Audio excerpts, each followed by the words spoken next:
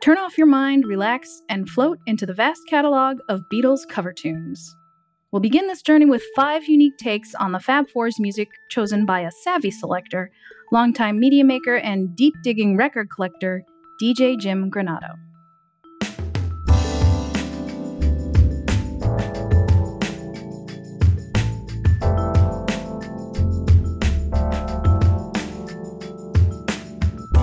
What's up, everyone? You're listening to Select 5, a show where you and I get to know some of the most interesting folks from the Bay Area and beyond through 5 songs that matter to them. My name is Pam Torno. I'm your host, and my guest this time around is an indie filmmaker, fellow vinyl junkie, and my good friend, DJ Jim Granado. Jim has produced and directed many cool projects over the years, from short films to documentaries to music videos for artists like Sonny and the Sunsets and Rogue Wave.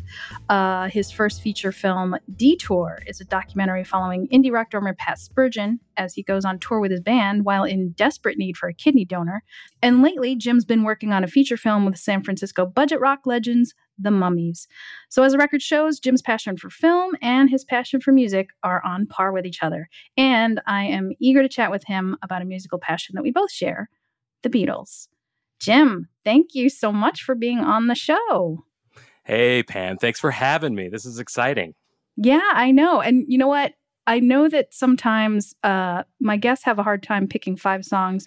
I would say that you probably didn't make it much easier on yourself because the universe of Beatles cover tunes that you can choose from.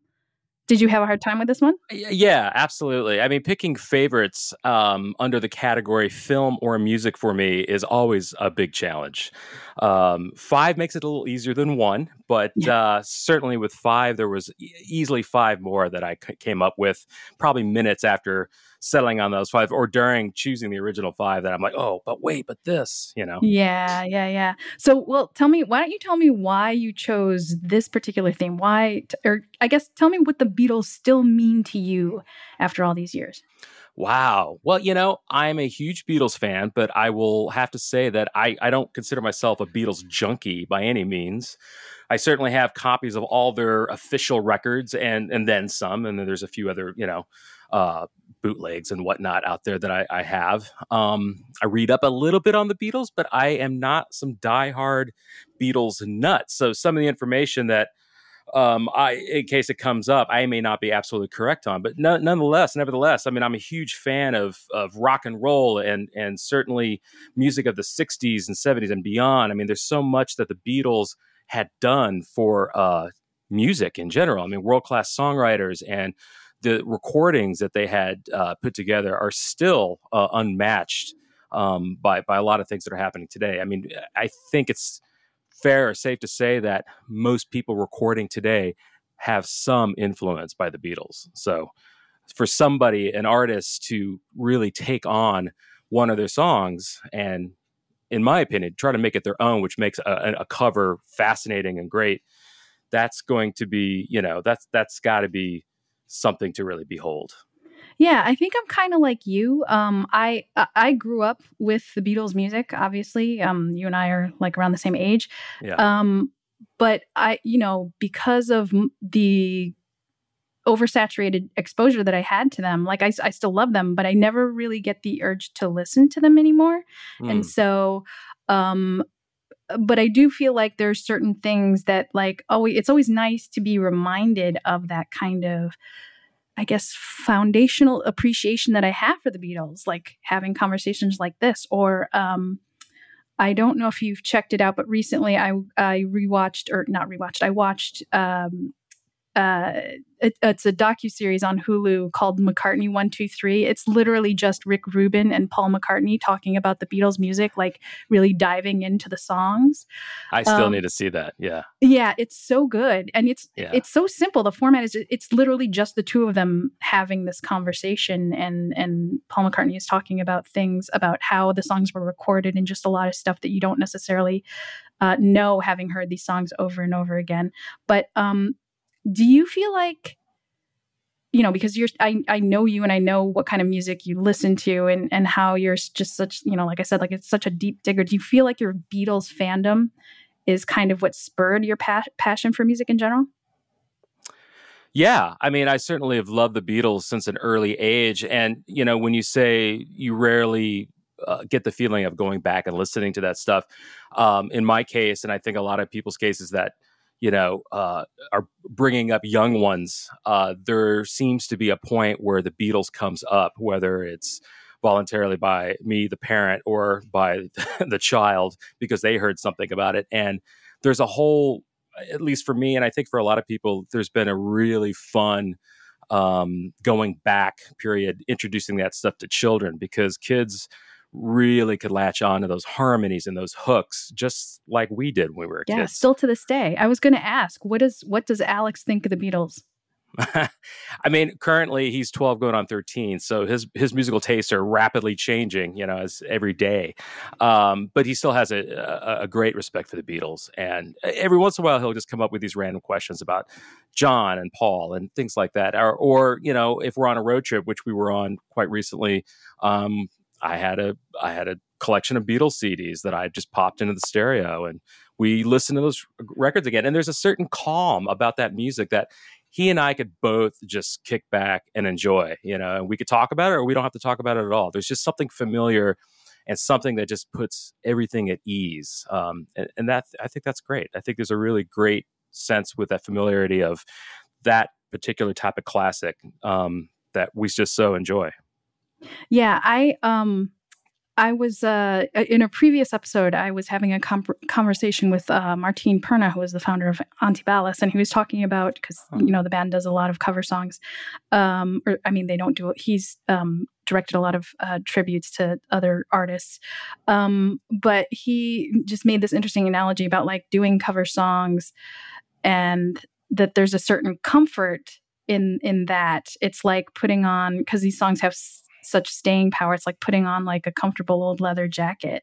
Yeah. Do you feel like, what is your philosophy on cover songs in general when you listen to them? Do you feel like they have to be completely different? They have to sort of reinvent the song in a way, or are you okay with songs that are more faithful to the original?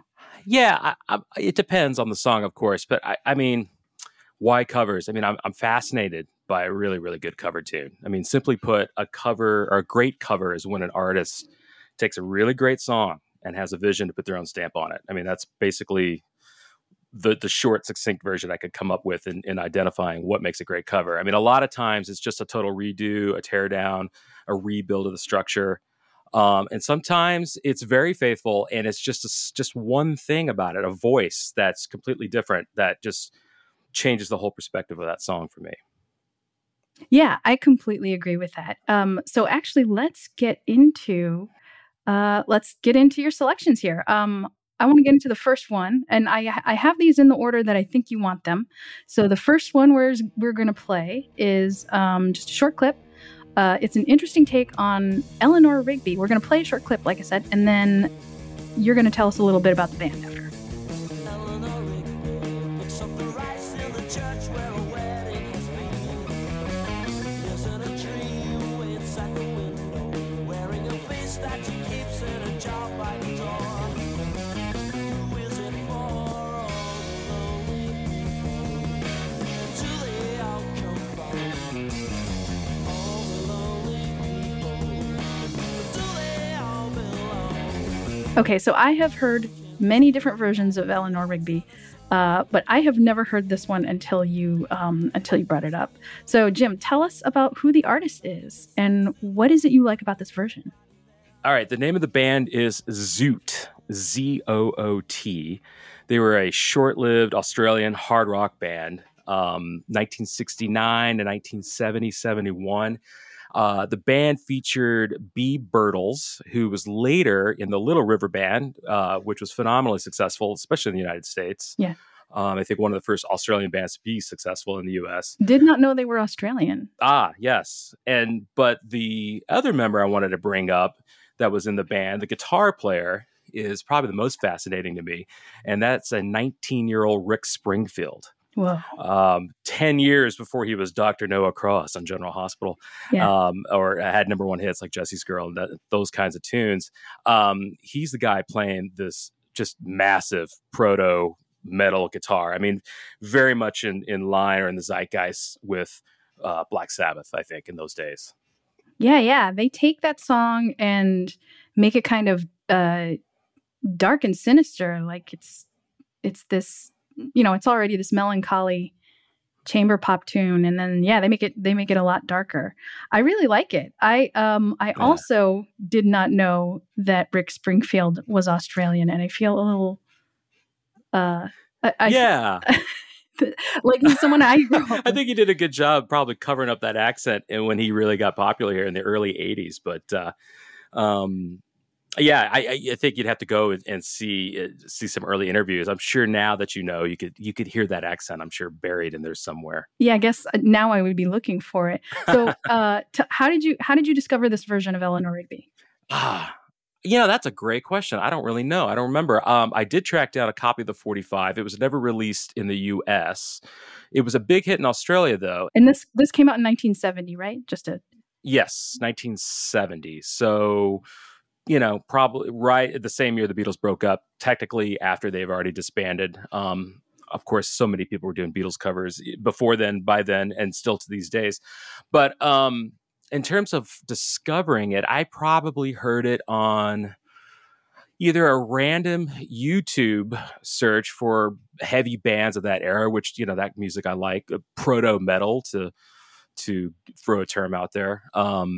Or I heard it on a mix on Mixcloud or something like that. I can't remember where I heard it, but certainly when I did hear it and I heard the opening before the lead singer even starts singing, because you don't really know what it is. No, you have no idea. Yeah, until you hear the chorus, basically. But man, that's that beginning, the thunderous riff. It comes out of nowhere, and as if we're pulled into the middle of like this huge storm, right? And there's something about that power, obviously, in that era of that type of, again, proto metal that hooks me big time. And it's dark, it's huge from the outset, and we're just not sure where it's going. And then it crescendos, and then you're like, "What is this?" And then everything just drops, and then you hear that familiar, the line everybody knows from that song. Look at all the lonely people. And those harmonies, even that those guys, Beebe and Rick, I'm sorry, the lead singer's name escapes me at the moment, but that they provide, I mean, it is glorious. It's kind of there, right? It's not completely dark, but they're surrounded. They're like the calm of this big storm for a moment, and then they go right back into it again. There's just something about the reworking of that absolutely wins it for me. Now, I'll say that I as a disclaimer, out of all these songs that I picked, do I like any of them better than the original? I don't. I'm not here to say that I do. There might be one. There might be one of these that I can confess to liking better than the original. But I mean, obviously, it's all subjective, and it's just all great fun just to hear all the different versions. Wait, so you are not declaring that you like this version better than the original? I like it. I probably have said out loud to people in the past that I think this thing is better, but honestly, I can't. They're just so different that I can't really compare them. But I just give the Zoot guys a ton of credit for coming up with this highly original take on that song, and a song that's it's arguably one of the most popular Beatles songs out there. It is. I was going to say that I was kind of trying to research this myself and see like what are the most covered Beatles songs. And I was convinced that Eleanor Rigby was, because I just know so many, like there's so many like soul and jazz versions of this song, which I think is kind of strange because it's a very unusual. It's just an unusual song. I happen to know the most covered Beatles song. I believe it's still the one today. I mean, did you find out the answer? I did. It's Yesterday. Yeah. Right. Yeah. So the most covered song is Yesterday, but I believe Eleanor Rigby is in second place. And that to me is just, that's very, that's interesting to me. I don't know. I don't know why. I mean, well, I kind of know why, but. I mean, they're both Paul songs. They go straight for the heart. I mean, you could say that about a lot of Beatles songs. Obviously, they're so beautiful. And the original production was so unique, especially in 1966, the way that they had brought in a double quartet, which, another thing about Eleanor Rigby, and you could lump in Yesterday. I mean, not all four Beatles are playing on either one of those tracks too, which is an interesting side note. But for Eleanor Rigby, George Martin had brought in both these double quartet, and he had arranged all that. And that was brand new. That was a brand new thing to do in pop music back then. So I think it just sticks out, just like a lot of their albums and songs do from that time period with artists. And, again, growing up with it and then having that play over and over again in your head or whatever this case may be, there's another talented pool of musicians that are ready to take that on and change it up a bit. Well, speaking of talented musicians, we're going to go into your next selection. This is selection number 2. This is I Want to Hold Your Hand, and I think we all know who the artist is. Let's hear a little clip. Ooh, yeah, I tell you something, girl. I think you understand. And when I said that little something to you, I wanna hold your hand. I got to hold you every day now. I got to hold you. Okay, the Beatles get the Memphis Soul treatment from none other than Al Green. Okay, so I'm going to go ahead and make the declaration that this one is better than the original. Jim, do you agree? Yeah, I was going to say, after sort of previewing that little comment of mine a while ago, that once this came on, there's just kind of no question. I mean, this is the ultimate version. Yeah, it's and nothing against the original. It's just for that time period. Pop music in late 1963, when the Beatles single had came out. I love it for what it is, but man, just a few short years later, you take a young soul singer who was just coming up back then, Al Green, who just completely reworks it and really just makes it his own. I don't know how else to really put it. He's hugging at your heartstrings. I mean, he is pulling you right in with, that whole band. It's just massive for me. Yeah. And he also does a version of Get Back, I think around the same time. Right. Is that right? That sounds right. Yeah. So kind of a little quibble. When we say the name of the song, Conversational, it's I Want to Hold Your Hand, but actually seeing it written out and it's I Want to Hold Your Hand, it's just really strange to me, especially since I think on the same album, or at least the US version on and the original came out on Meet the Beatles, which is the US version of the Beatles' second album. They have I Want to Be Your Man, which is spelled wanna, but this one is I Want To, and I don't know why I find that very funny, but it just is. Tell me, how did you discover this version of the song? A buddy of mine had put this on a mix some years ago, and it was a mix given to me around the holiday period. And, there's a lot of sort of uplifting, not Christmas carols and that kind of thing, but more uplifting, dance ready jams. And that came on, and I must have replayed it, I don't know, a dozen times. I mean, I'd been familiar with Al Green at that point, but for some reason had not heard it because it wasn't available commercially for a long time. I mean, I'd say it's better known these days thanks to the internet, like a lot of things are. But that was originally cut as a single that I luckily was able to find for a decent price. Now those singles are really expensive. But are they? Well, I mean, it depends. It's relative how much money you would look at. But yeah, I don't think it's breaking the $100 mark yet, but I think it's around the $50, $60 price point.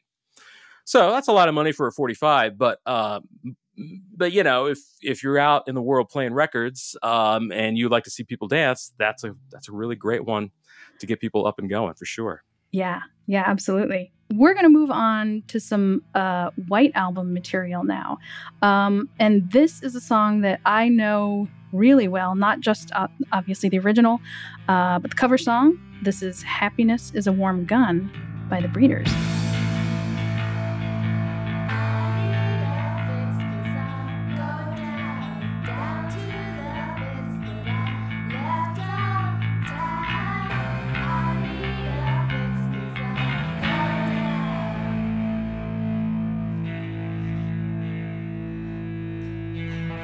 Superior jump the gun.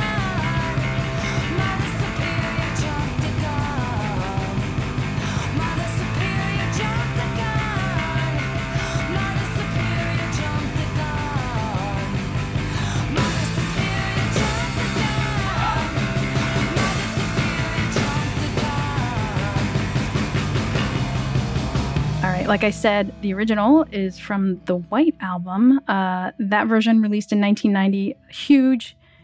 Huge album pod in my college years. And I'm guessing that's probably true for you too, Jim. Yeah, I mean, in picking these five, I felt like I needed to pick one from that era in particular. Or, actually, I had thought of the Breeders version of that before the whole idea of settling on 1990 in that era. But I mean, it's just obviously coming of age at that point, leaving high school, going to college or going off wherever, into that great big world.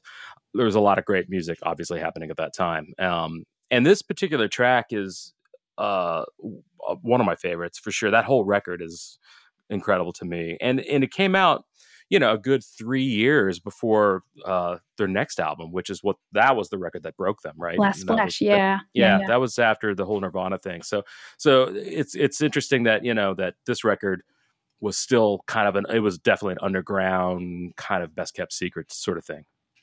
Yeah. I think, again, I guess similar to what Zoot did with Eleanor Rigby, somehow the Breeders' version of Happiness is a Warm Gun feels a little darker and sinister, more sinister. And I think it might be because, that song, it's in like 3 distinct sections, I guess. And then the last part is they kind of do this doo-wop thing in the Beatles original. And right. I feel like that in my mind always added an element of comedy to the song. Like you weren't really supposed to take it seriously or something. But the Breeders don't do that. So I don't know. Yeah. I mean, first of all, with the Beatles version, I had read recently that all 4 of them had declared that to be their favorite song on that particular album, which I found pretty interesting. Yeah. Especially, say, the likes of George. Like, I wouldn't think George would think that was his favorite, but that there's some evidence out there supporting that. It's one of my favorite songs on the record, I gotta say, because it's unique. It's very cynical. It is funny. And I think people forget the Beatles were really, really funny, or clever. They had their sense of humor was very much up there with like Monty Python or the Goon Squad, that kind of comedy that was going on and that, back in the 60s and out of England.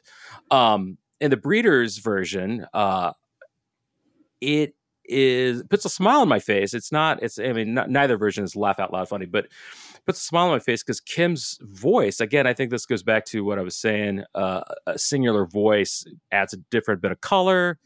It shifts the song around a bit. Obviously the instrumentation is different. It's a little more straight ahead, and it's kind of hard to sell because to this day and age, we're used to music from that era being sort of loud, quiet. I mean, that's been a very popular distinction of music of that era, especially, not created by, but popularized by the Pixies, right? That was where Kim was coming out of.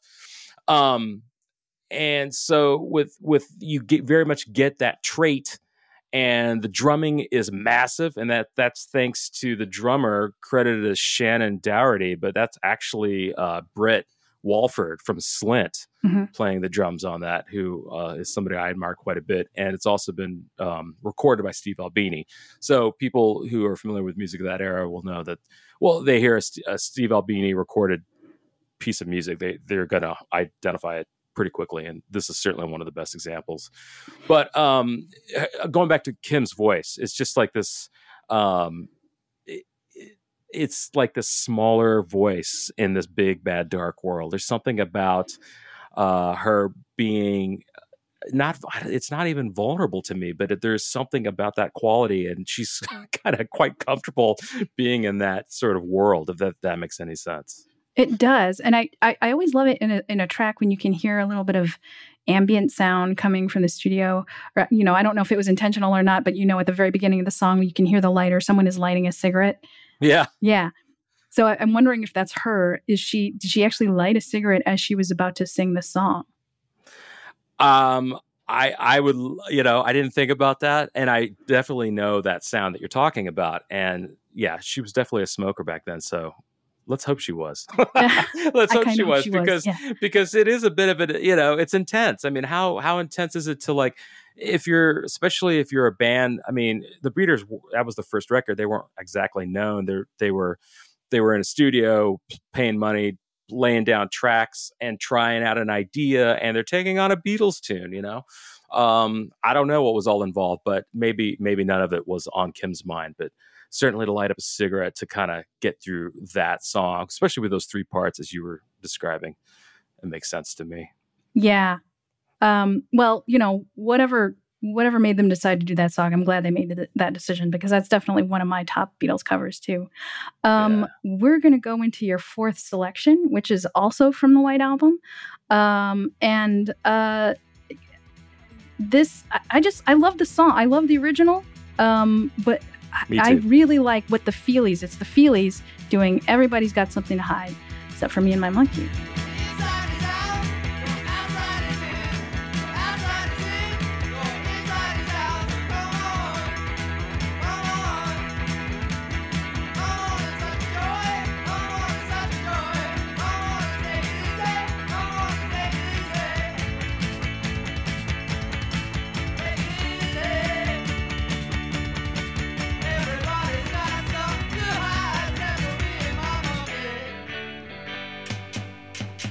Okay, so that was released in 1980, and that is already a really fast-paced song, but they really sped it up even more.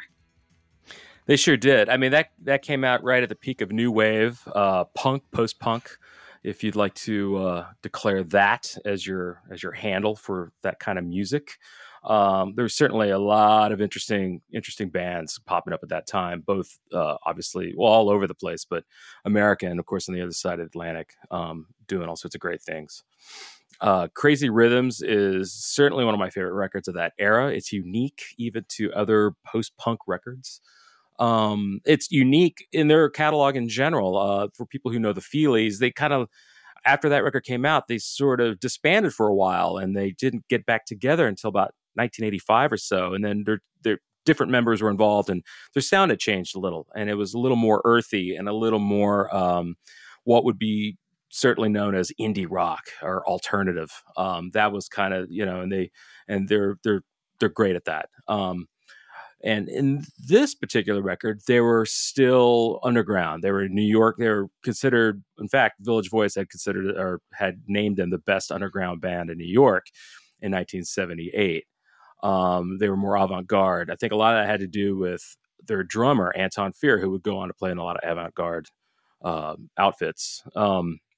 So there's obviously this crazy percussion element going on, this polyrhythm thing that the attack of that is just something that's, I think, really brilliant. I mean, it just ups the energy even more. It's a lot faster than the original. Yeah. It's just the frenetic playing on it is I don't know. It's just so great. Yeah. So, like we said, this album came out in 1980. We were just young kids at that time. When did you first listen? When did you first discover this album and this song? I was in kindergarten. No, I want to say that I had definitely discovered the later Feely stuff first, and when it was more or less contemporary, when I was in early high school, I suppose. But Crazy Rhythms, it wasn't until much later. I'd say probably early 90s, just when I was really starting to dive into more music of that era.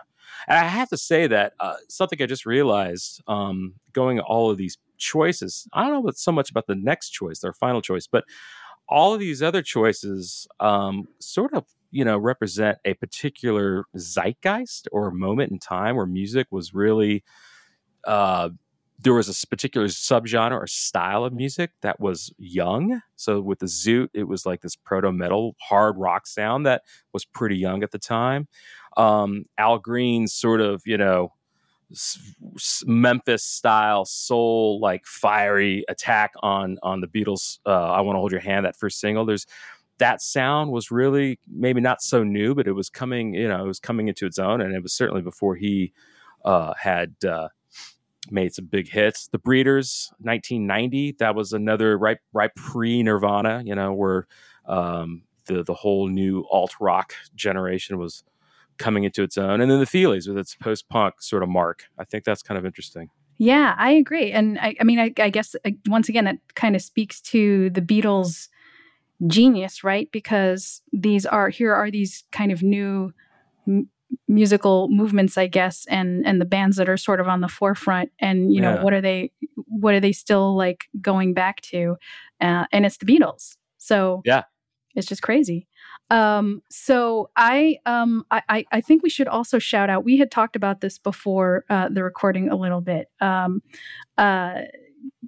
Not too many other people have covered this song. Everybody's Got Something to Hide. But one musician who did is Ramsey Lewis. And that is on the Mother Nature's Son album, which I know you know. Yeah. Great. And we could dive into talking about full Beatles covers as albums, and that's one of the greatest ones for sure. Ramsey Lewis. I mean, for record diggers out there, I'm not a huge. Well, let me rephrase. I certainly love soul jazz and jazz, a lot of jazz on its own, but I am not. There's so much of it that I don't know, and so like. Going out, I know that a lot of those early Ramsey Lewis records were pop jazz of the late 50s, early 60s, and that stuff is great, but nothing that I'm, really need to add all that to my collection. But when I heard his take on the Beatles, basically the White Album, I forget how many, what is it, about 7 or 8 songs from the White Album on that one? I think so, yeah. The arrangements are great. I mean, the recording of it is just so spectacular. I don't know it was just really, really well done in terms of like the dynamics involved and the instrumentation. All that stuff is really great. But his arrangements and his playing, I mean, you could tell he was a fan. So actually, the arrangements were done by Charles Stepney, who produced all of those kind of psychedelic soul albums of that era. And I think Ramsey Lewis was not. I think Charles Stepney had to convince him to do this album because he didn't really get the White Album at first, and it wasn't. Oh, really? Oh, yeah, great. Yeah. But I just think it's interesting that there's like an entire cover albums that like popular artists would do.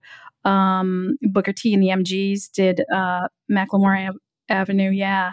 And I think George Benson also did an Abbey Road tribute.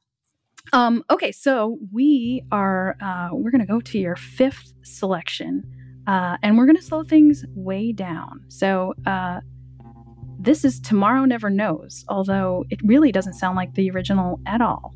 Turn off your mind, relax, and float downstream.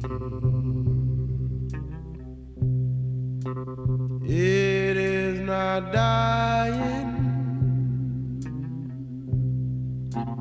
It is not dying. Lay down all thoughts, surrender to the void. It is shining. Okay, Jim, tell us who's doing this song and why you chose it. Oh man, this is the late great Junior Parker. So he was a soul blues singer, originally from the Memphis area. He was a harmonica player, I believe, originally. Songwriter. I mean, his voice is super, super sweet. Velvety smooth, as I read online about him. Sadly, he died at the age of 39. It was from an operation for a brain tumor. And that was not too long after that record had come out. So I believe that was November 1971. He used to play the harp in Howlin' Wolf's band in the late 40s. He recorded with Ike Turner.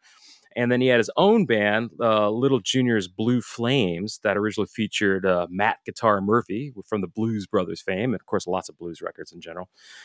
And so the guy had some hits. He was well loved. But this particular cut, Tomorrow Never Knows, comes from an album called Outside Man. It was released in 1970. And boy, I was listening to this album just yesterday. I hadn't put it on in a while, and actually, the copy that I have is a reissue from the following year with a completely different cover and a different title called "Love Ain't Nothing But a Business Going On." And that seems to be the copy people will run into if you're lucky enough to even come across a copy. But there's 3 Beatles covers on there, and he does Lady Madonna, which is great, and Tomorrow Never Knows, which we just heard a snippet of, which is otherworldly. We'll get to that in a second.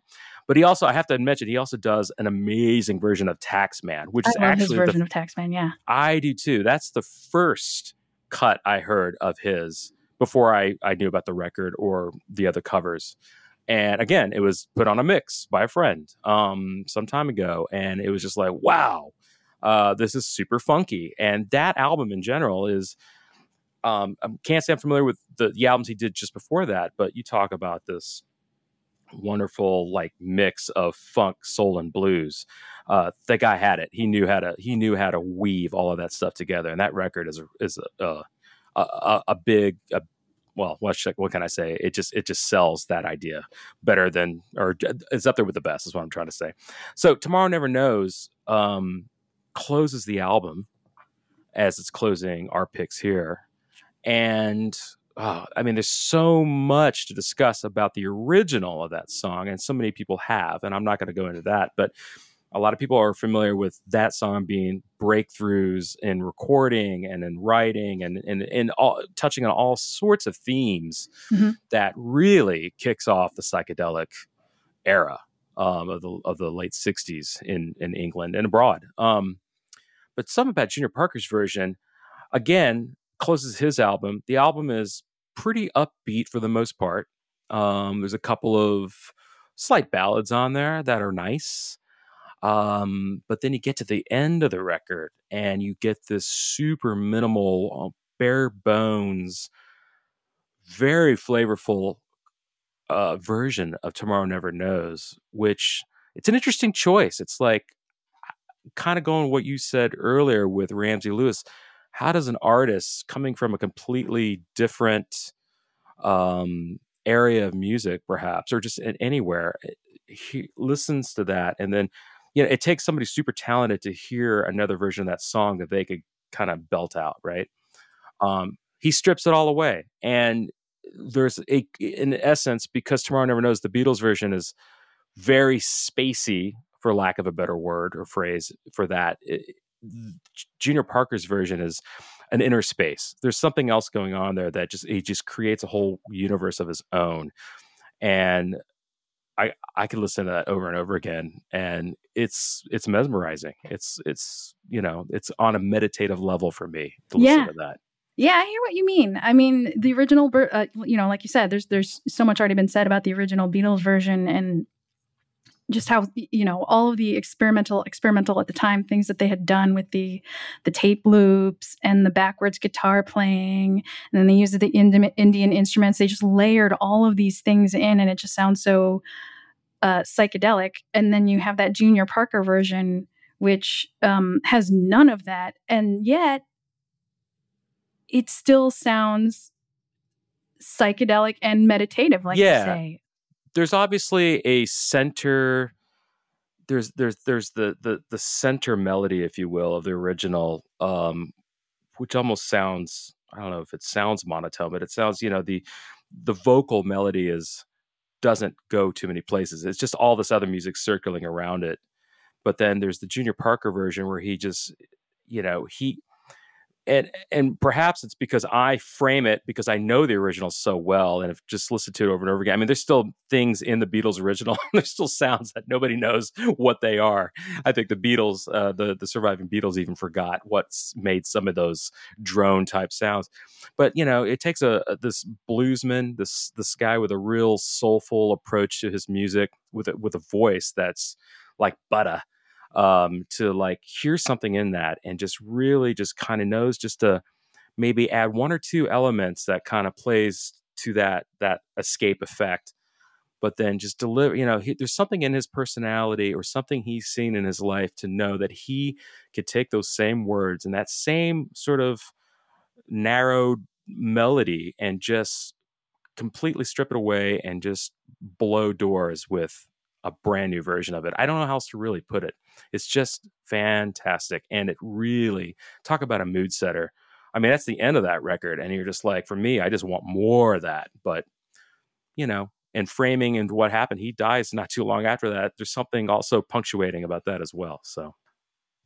Yeah, and it's also interesting to me because, I mean, if you think about the Beatles' origins and how they even became a band and the musicians that influenced them, they listened to Black rhythm and blues musicians from the South. They listened to Little Richard and Chuck Berry, and of course, yeah. They owe a lot to that music. So to have it sort of come full circle, and then you have these R&B musicians then covering the Beatles. It kind of makes sense. It makes total sense when you think about it. Yeah, that's true. That's true. So like we said at the beginning of the show, you had a hard time picking faves or picking the 5 to talk about. So you have some honorable mentions, some runner-ups. You want to quickly shout out some of the other Beatles covers that you like? Yes, I do. Well, I think one particular one that, and this goes for, I guess this goes to earlier what I was trying to say about there's a subgenre or a genre of music that dictates just another great version of a great song, right? So in this case, I think the soul funk genre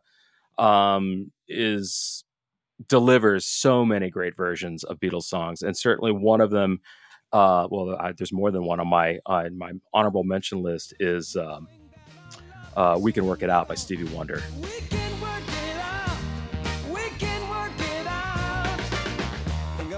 What a fantastic, again, a slightly reworking of that, but coming from just a mountain's worth of talent in one man, yeah, to belt out, such a lovely, just a lovely version of that song.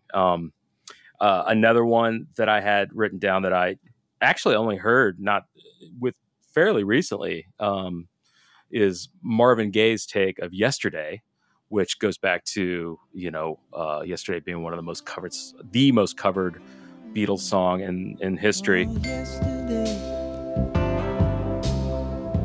Oh, my troubles seem so far away. I had found out that Paul McCartney has even gone as far as saying that might be his favorite cover of a song, of a Beatles song, which I could see why. Go listen to Marvin Gaye's take on it. It will make your day, make your night even better. Yeah. Sisters Love, which is a much lesser known group of I'm not sure they were actually sisters, but they were a group of women. They come from the gospel background. They do an amazing version of a song called Blackbird, which again is another famous Paul McCartney penned Beatles tune.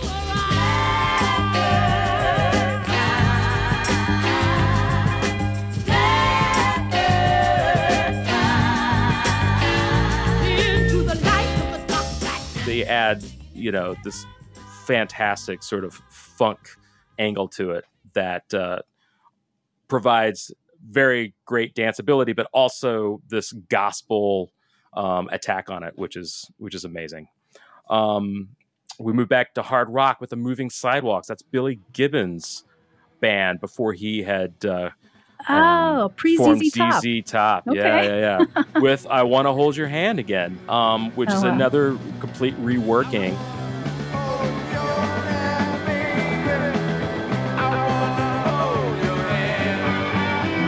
Certainly late 60s psychedelic era. It swirls around that. But there's a reworking there that he does that's really clever. And even the Melvins, who are very much around today and touring, do that song in live quite a bit, and they do that version of it, and it's pretty killer. And I have to end on honorable mentions with the Mummies, a band that I've loved for going on 30 years now, and I'm currently working on a feature film project with, doing a B-side of the Beatles called "I'm Down," which is on the B-side of "Help," and is one of my very favorite B-sides of songs out there. When you know I'm down. When you know I'm down. Just super energetic. The Mummies just kind of take it, and it's almost like a throwaway probably to them. I haven't talked to them about it, but it's just a super super fun, fast paced song that the Mummies with their sort of lo-fi kind of crazy irreverent approach to it. It just serves it well. That's awesome. I know there's many, many more. So for you listeners out there, if you want to hear the Beatles in new and interesting ways, we have a playlist featuring the 5 songs that we discussed, plus the runner-ups that Jim mentioned and a whole slew of others, all curated by Jim. We're going to share a link on our website and in our Instagram per usual.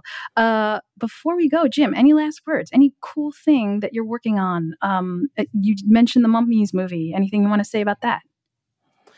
It's just that we've been working on this movie for off and on for quite a few years now. And really just more shooting it in the last 2.5, 3 years. So, COVID had, like with everybody else in the world, was a giant hiccup and has sort of put a lot of big things on pause, but we are getting back on that saddle and we're continuing to do it. But, please, if you're interested, check out the Mummies, check out our site, mummiesmovie.com. Or my site, jimgranado.com, and you could guys just get another glimpse of what we're all up to in that world. Amazing. Thank you so much, Jim. It's always fun chatting music with you. And thank you for listening, everybody. And while you're listening, why not show us a little love? Give us a follow, a like, a shout out on the social media platform of your choice. Or, tell a friend the old-fashioned way in a face-to-face conversation if you're still having those during the pandemic. That's going to do it for me. Until next time, the Select 5 crew is signing off. Stay healthy out there, everybody. We'll catch you next time.